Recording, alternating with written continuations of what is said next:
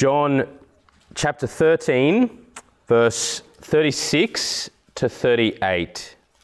This is God's word. Simon Peter said to him, Lord, where are you going? Jesus answered him, Where I am going, you cannot follow me now, but you will follow me afterward. Peter said to him, Lord, why can I not follow you now? I will lay down my life for you. Jesus answered, Will you lay down your life for me? Truly, truly, I say to you, the rooster will not crow till you have denied me 3 times. This is God's word. There are a few Bible passages that even plenty of people in the world who would never read their Bible are aware of. I think one of which is the famous passage in Proverbs 16:18, pride comes before the fall.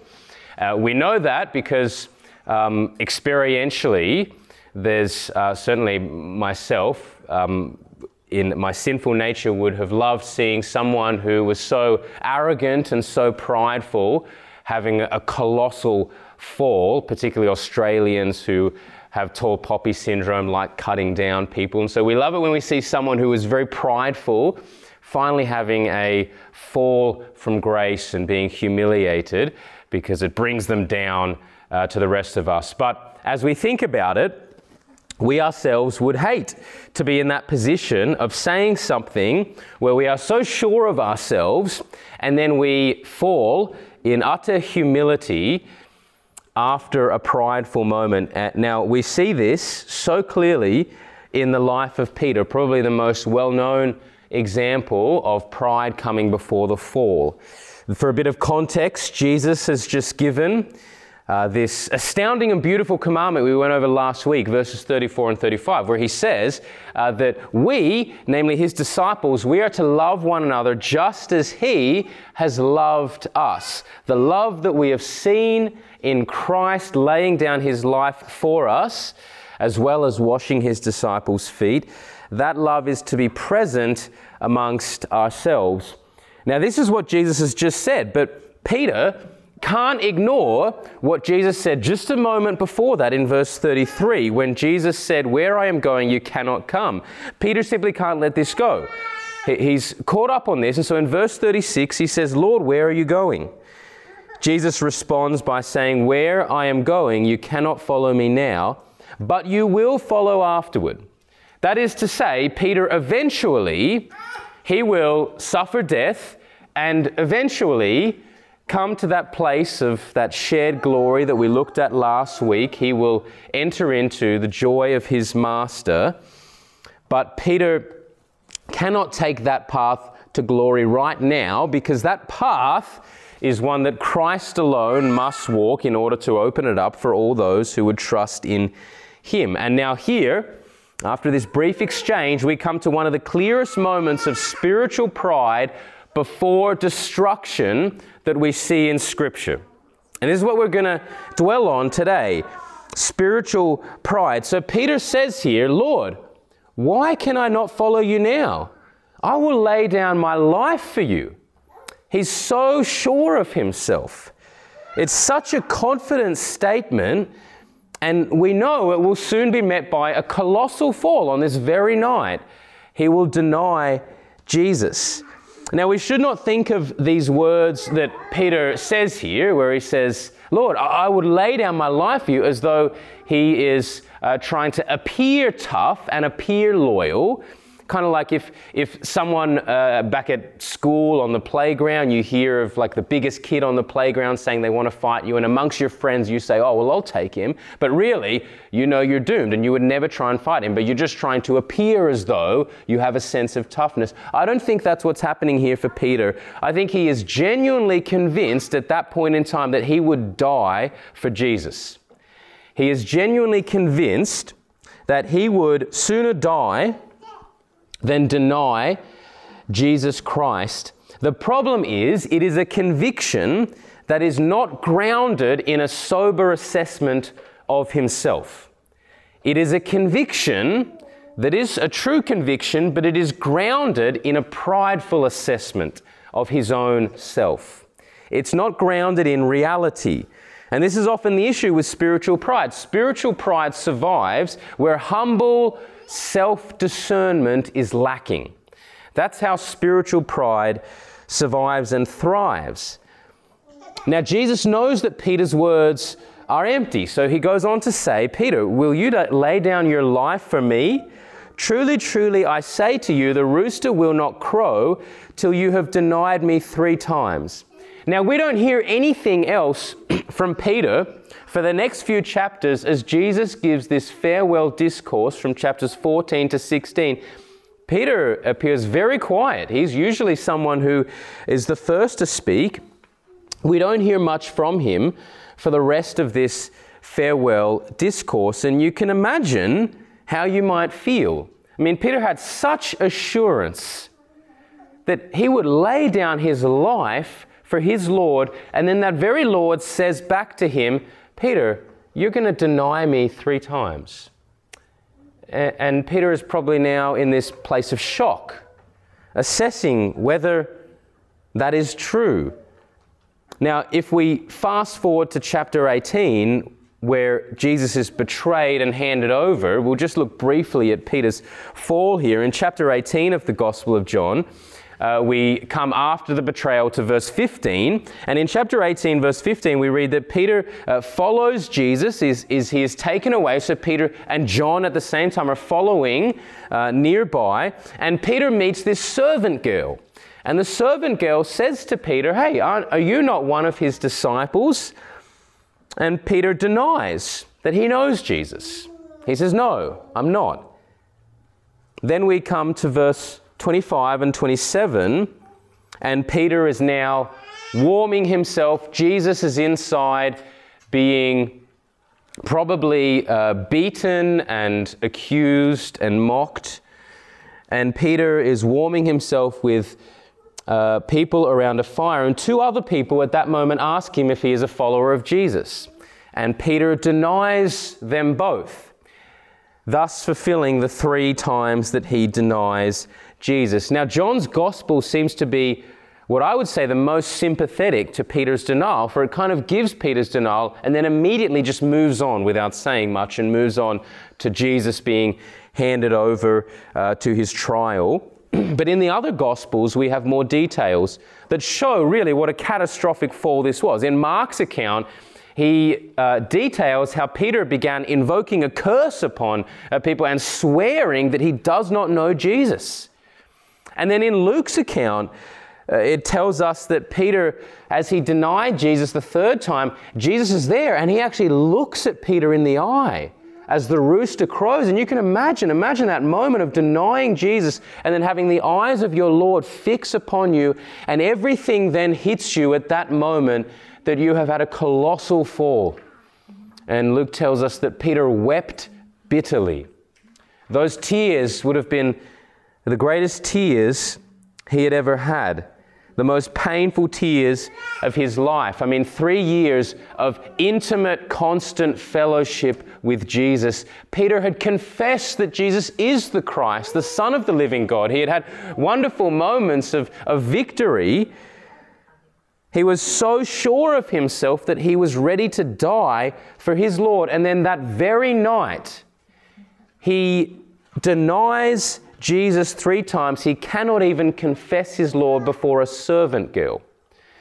It is quite a fall. It is quite a catastrophic fall. Such a bold and overly confident statement of allegiance, and then such a cowardly fall. Now, it's very easy for Christians to make Peter out to be a bit of a whipping boy that we make fun of, without then assessing ourselves and recognizing whether we would have done anything any differently. And so that we do not have the same spiritual pride that we see in Peter, where he has a false assessment of himself, we're now going to assess our own state in terms of whether there is spiritual pride in our own lives and where this might be present. And then we're going to finish by looking at the comfort of how God used the fall of Peter and how God uses our own failures in order to fulfill his purposes. But firstly, let's examine what spiritual pride is and where it may be present in our own lives.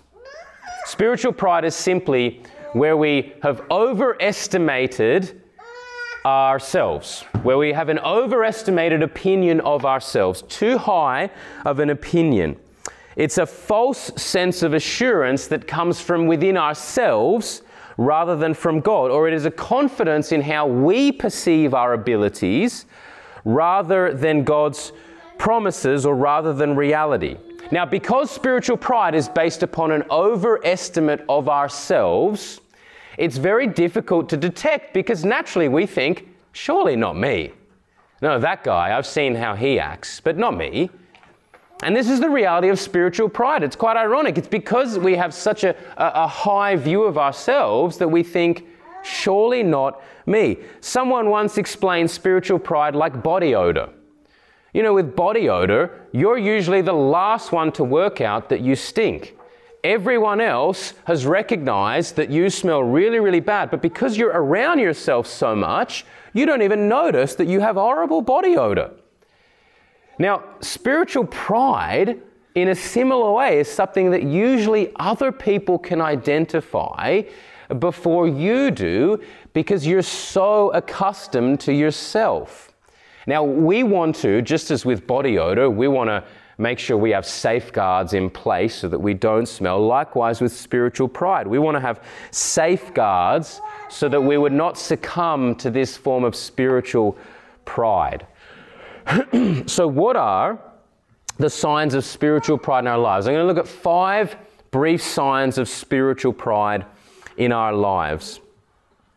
Firstly, the first sign of spiritual pride is that you exaggerate other people's sins and minimize your own.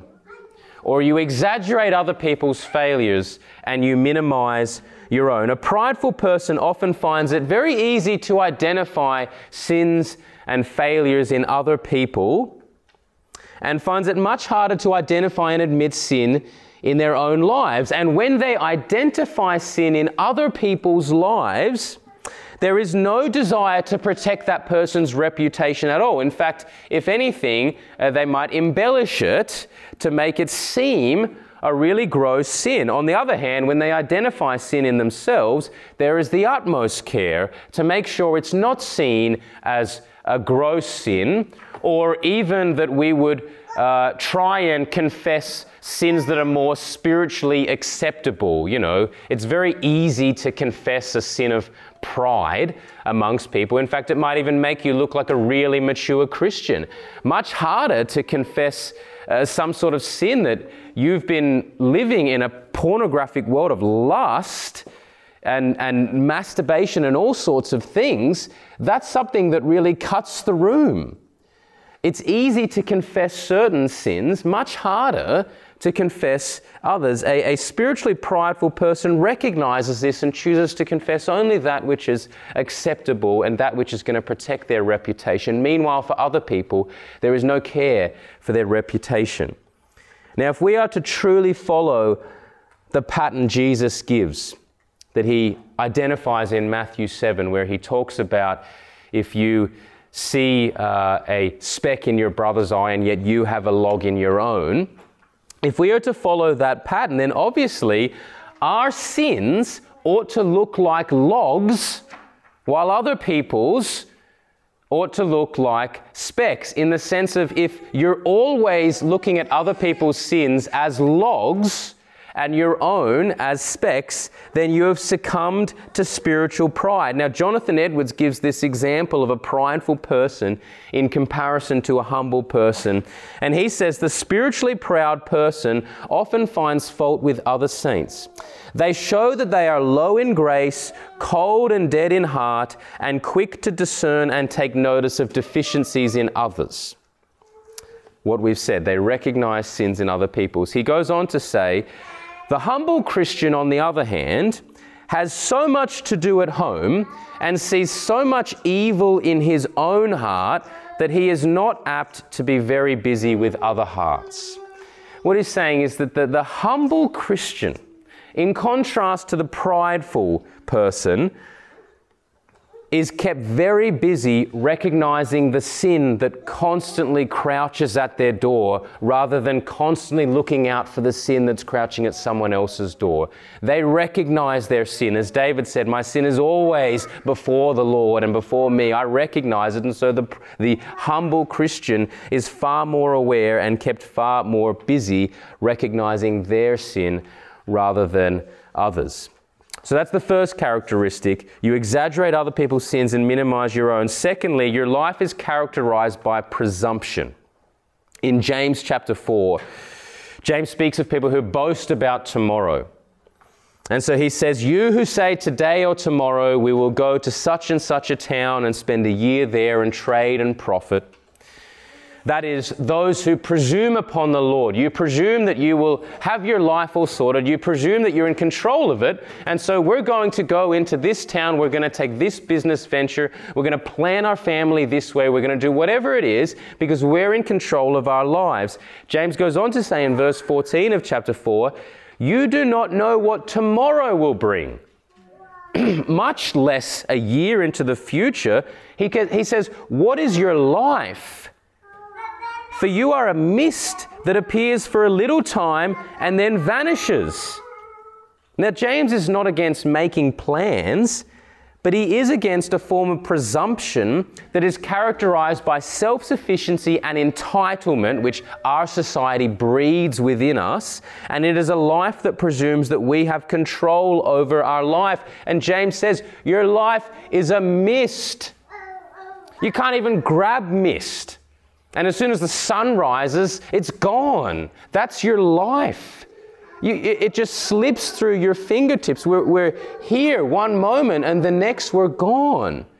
It is presumptuous to assume that you have control over your life. You have no control over your life. Yes, you have responsibility to steward your life well, but ultimately, it is the Lord who is in control. Your days have been numbered. Now, that's wonderfully comforting for us who are in Christ, but it is also a reminder not to be presumptuous, not to have a prideful arrogance that assumes everything will go the way we have planned. So we must not presume to make major life decisions without seeking the Lord in prayer.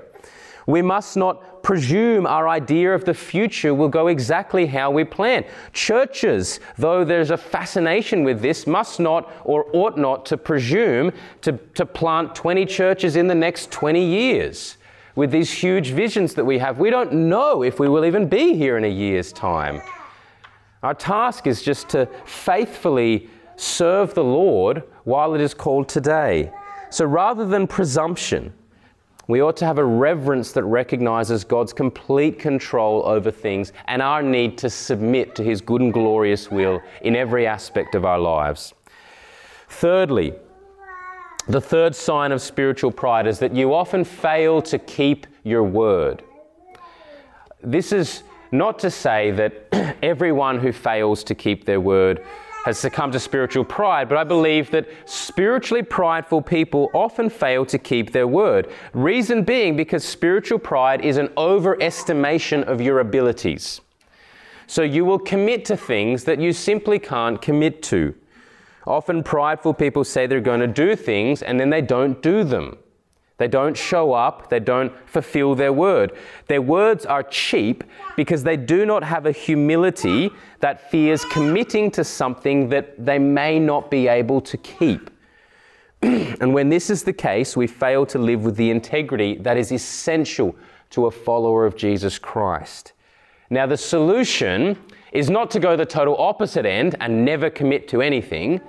The solution, of course, is to live with such humility and such a sober assessment of your own abilities that as we offer our word, we are offering our word with wisdom, but we are also recognizing that we're going to do all that we can to keep that word. It's in a contrast to a prideful person who offers their word in a careless way. Oh, you need help with that? Sure, I'll do that. And then when the day comes, oh, sorry, something's come up. I'm unable to do that. Even committing to a church. Yes, I'll commit to a church. Oh, but I won't be able to be here for the next several months. It's a careless way of offering your word. Whereas a humble person offers their word with great care, with great humility. You let your yes be a yes and your no be a no. So that's our first three. The fourth aspect or identifier of spiritual pride is that your instinct is to defend yourself. Your instinct is to defend yourself. So when someone corrects you or offers a differing view on something, when they identify something that you may not like in your own life, is your desire, now this was very convicting for me, if I can confess, this was very convicting because I know I have succumbed to this before. Is your desire to immediately think of why that person is wrong? To immediately think, hang on, how am I going to refute whatever they're bringing at me? Before they've even brought it to you, just to immediately become defensive and think, how am I going to refute whatever it is they're bringing against me? Is your posture defensive and inflexible? If our instinct is to preserve ourselves with hasty rebuttals and an unwillingness to be corrected, then I would say we are being influenced by pride rather than humility. A preacher once spoke on this and spoke of how to combat this form of pride. And he spoke about the need to make sure we own every fault of ours, regardless of how little. We own every fault. So he says, if you have ever, at any time, thought, spoken, or acted wrong, do not refrain from acknowledging it. Never dream that it will hurt the cause of God. See, sometimes we think, if I confess this, it'll ruin my reputation, or we might even think it'll ruin God's reputation. He goes on to say, never dream that this will hurt the cause of God. In fact, it will further it. Be open and honest when you are rebuked, and do not seek to evade it or disguise it. Rather, let it appear just as it is, and you will thereby not hinder, but adorn the gospel. He says, own any fault that you have. You won't hinder the gospel, rather you will adorn it. And what he is saying is, remember the gospel. A part of the gospel is that we remember we were in the wrong. We were grossly in the wrong. And the only way to resolution and restoration, was us owning that wrong. Was us recognizing our sin before a holy God.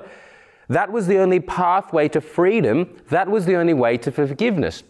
So if we are to follow that same pattern, then we must not keep a defensive posture. A defensive posture is actually against the gospel, because the gospel reminds us that the only way to freedom was for us to lay all of our sins and all of our faults and all of our wrongs before the throne of grace and recognize how God is totally able to cleanse us from those. This is the heart of a repentant posture. See, we don't simply repent once, we live a repentant life. Repentance is to change, and so we are always open to change. That is the humble heart in contrast to a prideful heart. Lastly, and finally, of these aspects of spiritual pride, an indicator of spiritual pride is where prayer is not a priority in your life. Prayerlessness is one of the strongest indicators of spiritual pride. Because what is prayer? A part of what prayer is where we are asking the Lord to do what only He can. We are recognizing our utter dependence upon the Lord. It is one of the most tangible ways that we experience our utter dependence upon the Lord in a life of prayer. It is where we rid ourselves of a false reality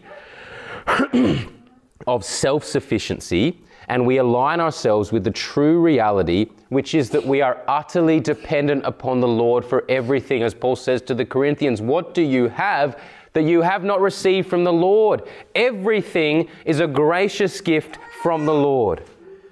And so a lack of prayer is a deadly sign that you are not living in dependence upon the Lord.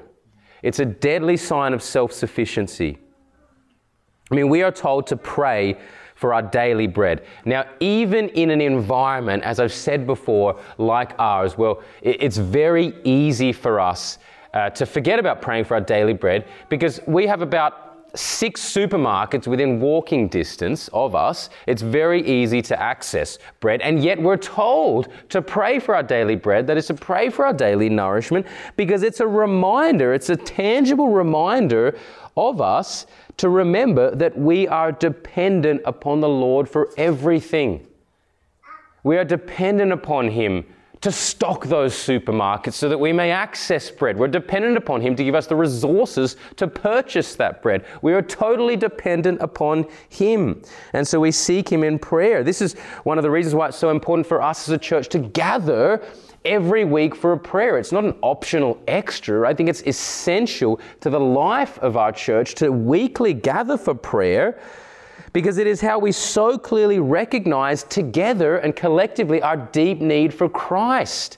How glorious it is as we lay everything before the Lord and we are reminded that everything is in His hands. Prayer like this weans us from a prideful posture that simply offers God lip service, that simply attends a place. A life of prayer weans us from that and brings us to a place of genuine dependence upon God. Now, these are just a few of the ways in which pride manifests in us. We could go on for hours with other ways, but one thing about pride is that it shows no partiality. Pride is not selective as to the people it engulfs. We will all succumb to pride in some way. Now, let me therefore give 2 warnings against pride. The first warning is really for those who deny Christ. Paul says in 2 Timothy 2, verses 11 to 12, if we have died with Him, we will also live with Him. If we endure, we will also reign with Him. If we deny Him, He will also deny us. Now that's a warning rather than a comfort. It is a strong warning. Now we look at the life of Peter. Peter denied Christ, but by the grace of God, he was brought to repentance and restoration. And that's a wonderful comfort that we can take. But think just a few moments before Peter, someone else denied Jesus. Judas denied Jesus as he walked out to betray Him. Now, the warning that we all must hear is that we must not have an overconfidence, if there is any heart of denial within us, that we would be a Peter rather than a Judas. We should heed the warning that perhaps a denial, if you are living in utter denial of Christ, is leading you down the same path of Judas, which is one of utter destruction. And the call is always to turn away from that life and to trust in Jesus Christ. We must not have presumption that assumes, at some day I'll profess my allegiance to Christ. No, today is the day of salvation. Second warning to those with lingering pride, a warning for all of us. Paul gives this warning to the Corinthians when he says to them, if anyone thinks that he stands, take heed lest he fall. Or he literally says, if anyone thinks he stands, or if anyone thinks he is something, watch out. That's what he's saying. Be very, very careful if you have an overconfidence in your abilities. James warns us in a similar way, saying God resists the proud and then commands us to humble ourselves before the Lord so that He may exalt you. To hold on to pride is ultimately to reject the gospel and deny reality. To hold on to pride is actually to reject the gospel, because the gospel leaves no room for pride, since the gospel reminds us that we are all condemned before a holy God and completely unable to do anything to get ourselves out of that. That's the reminder of the gospel. So there is no claim of pride that anyone can have when they come to a true understanding of the gospel of Jesus Christ. Pride is that which attributes more worth to ourselves than we have And it is simply living a lie. This is the sad reality of all of those who we were as, who reject Jesus Christ. It is to live in a false reality. It is to live with a prideful and wrong assessment of oneself, which assumes I will be perfectly fine in this life without Christ. The amount of times we hand out tracts every second Saturday and we're handing out the message of the gospel and people say, oh, I'm okay, I'm fine. Well, no, you're not. You're destined for hell. You need Jesus Christ. It's pride that succumbs people. It's pride that lingers at our door as well. And so we must flee from pride. We must recognize our unworthiness before a holy God.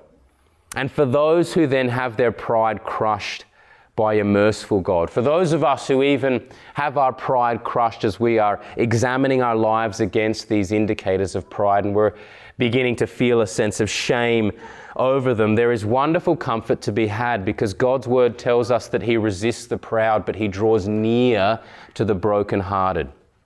God will never despise a broken and contrite spirit. It was Charles Simeon who said, one of the two most important things that I must remember all the time is that I am a dirty, wretched sinner before a holy God, because that knowledge leads me to a place of humility and brokenness, and I know that God will never despise a broken heart. That's my safe place, because in that place of humility, that is where Christ comes and swoops me up and intercedes and lifts me up. How glorious it is to be in that place of genuine contrition over our sin, to then receive the comfort from the Lord in that place. Now, what can we learn from Peter's pride and fall as we finish? 3 lessons here. Number 1, the first lesson we can learn is that God is never surprised by our failures.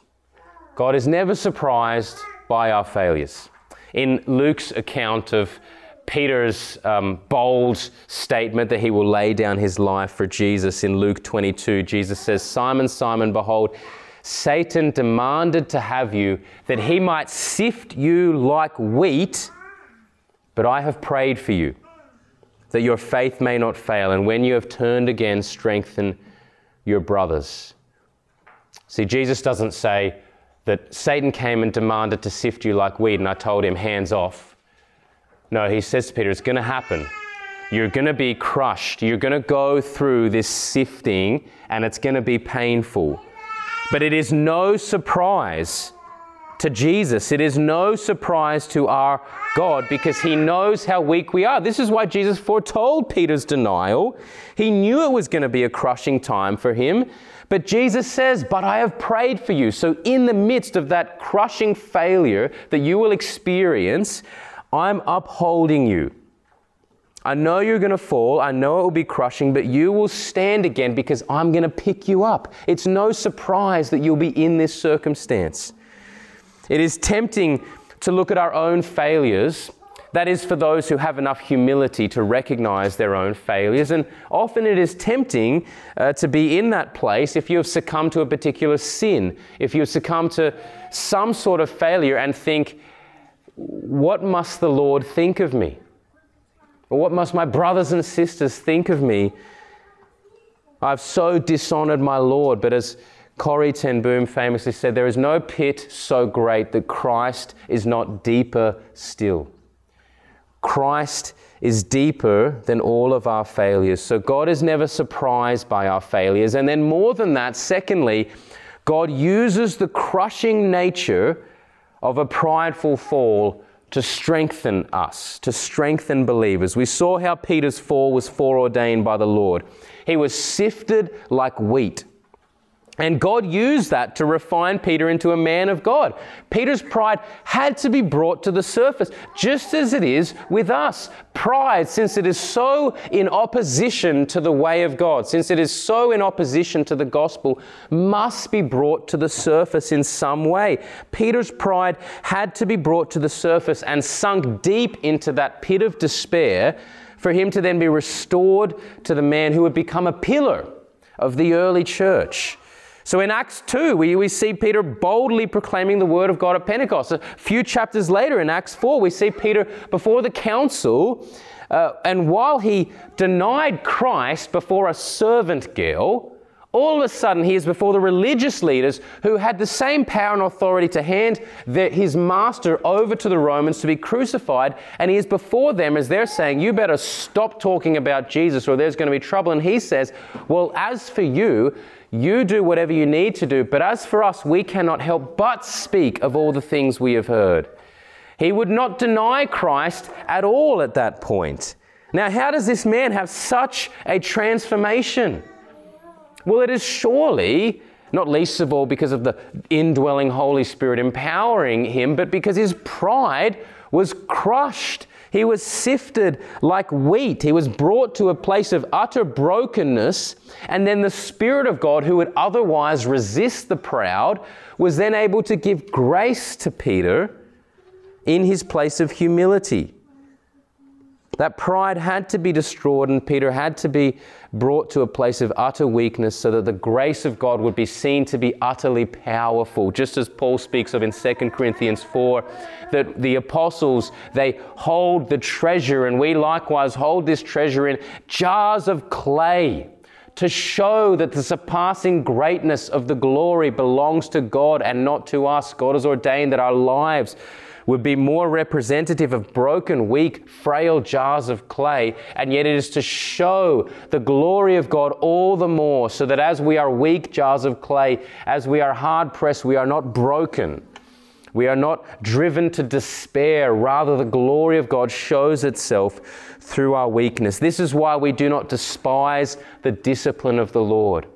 Whether that discipline comes as a direct result of sin in your life that you can so easily identify, or whether it is discipline that comes in some other way, a cancer diagnosis, a broken relationship, some other thing that God is totally sovereign over and is using in order to sanctify and discipline us. That fatherly discipline comes in order to rid us of the pride that so often manifests itself in us. And this knowledge, just knowing that God is using this to refine us, just as he was for Peter. As he was being sifted like wheat, Jesus is saying, but I'm praying for you. So when you are restored, strengthen your brothers. Likewise for us, as we are in that moment of discipline where our life appears to be falling apart, where whether we have had a prideful fall or some other fall, God is using that in some glorious way to refine us and form us into the servant of Christ that is more representative of Christ, who was the humble servant. And thirdly and finally, our last comfort to remember, Christ's victory is greater than our failures. Christ's victory is greater than our failure. Whether it be a moment of shame, like Peter, when you fail to boldly speak of Christ, perhaps you've failed speaking to a work colleague or a neighbor or a family member about Jesus. Perhaps you have lapsed into a particular sin. You have not lived according to the new life that you have in Christ. Christ's victory is always greater than our failures. So Peter in 1 Peter chapter 1 begins his letter in verse 3 by saying, "Blessed be the God and Father of our Lord Jesus Christ. According to his great mercy, he has caused us to be born again to a living hope through the resurrection of Jesus Christ from the dead." Peter is saying, praise God that he has rebirthed us to a living hope. Now think for a moment as we finish how Peter would have felt on that Saturday after the crucifixion. His last moments with his Savior was where his Savior looked him in the eyes after Peter had just denied him 3 times. And Peter wept bitterly. Next thing, Christ is crucified. The Saturday, he's still in the tomb. Nothing's happened. Think about the hopelessness that would have succumbed Peter. But then Christ rose from the dead. And all of a sudden, everything changes for Peter. So in light of the resurrection, Peter is writing this and he's saying, praise the Lord. He has birthed us into a living hope. Peter, of all people, who was in a pit of hopelessness, would be able to testify to this. Praise the Lord, the resurrection changes everything. That victory is greater than my failure. It is a living hope. And see, to live in a place of despair and despondency over our sin, not merely to feel shame over it, but I mean to live in that place of despair and despondency over a particular failure, is actually to deny the fullness of the redemption that Christ accomplished. To stay in that place is actually to deny the fullness of redemption. It's actually to say, no, Christ's blood is powerful, but it's not enough to bring me out of this pit of despair. The work on the cross was pretty powerful, but it's not enough to cover the shame that I have. And it's to spit in the face of Christ to say it wasn't enough. But we know that the cross is enough. We know that that redemption that was accomplished on the cross is enough to cover a multitude of sins. So yes, we have shame over our sin, but we do not live in that place of shame. Our trajectory has been radically changed by the resurrection. So every stumble and fall that we might have, we do so as those who are on an upward trajectory. That is a living hope. We do so as those who are on this trajectory that Peter spoke of in 1 Peter 1. We have been born again to a living hope, a hope that does not put us to shame. The ultimate trajectory for those who are in Christ, the glory of God. As we briefly come back to finish it, verse 36 here, where Jesus says, "Where I am going, you cannot follow me now, but you will follow me afterward." That is to say, Jesus is saying, your trajectory is secure. You can't come to me now, but as we'll see in the very next chapter, I'm preparing a place for you. Our trajectory is secure by the blood of Jesus Christ. That is to complete glory. That is into our full inheritance. That is into the joy of our Master. That is our trajectory. Samuel Rutherford, who was in the 17th century, he wrote of this hope, and he wrote a famous work of the supremacy of Christ. It was called Lex Rex, of basically telling all of the kings, King Charles and all of the kings of the British and European Empire, that they have no authority other than that which is given to Christ, and he has authority over each and every one of them. And so they basically said, well, come before us because we're going to kill you now. That's treason. And by the grace of God, he was already on his deathbed. So as he received the summons from King Charles to come before the court so they could try him for treason and kill him, Samuel Rutherford said to them, "Tell them that I have a summons already from a superior judge and indicator, and I must answer my first summons, and as your day arrives, I shall be where few kings and great folk come." What a glorious hope. As he is facing the threats of death, he merely says, I have a greater summons. My Lord is calling me home. He has promised me that I will be with him, and I am going to answer his summons rather than yours. And that's the hope that we have through all of our failures, through all of our sin and shame. The blood of Christ so purifies us, so renews us, so restores us, that trajectory is unstoppable, that we will enter into the joy of our Master. That's what we're going to witness as Reese, our new brother, is baptized today. That we see the assurance of that. We look at baptism and we see the death and resurrection of Christ so clearly. We see the cleansing work of the gospel so clearly. We see that which assures us of our inheritance. That is what keeps us on the path of faithfulness now. So let me pray, and then we're going to sing one more song, and then we will get ready to head down to Point Hut Crossing. Father, we thank you that there is great comfort to be had in looking at Peter's denial and his fall, and yet the restoration that he has by your work of redemption. Please help us to rejoice in that. Help us, Lord, to recognize our sin, for our sin is great, and to recognize that we are indeed wretched sinners. But in that place of shame over our sin, we are brought to a place of brokenness, and we remember that you will never despise a broken and contrite heart. Rather, you will lift them up.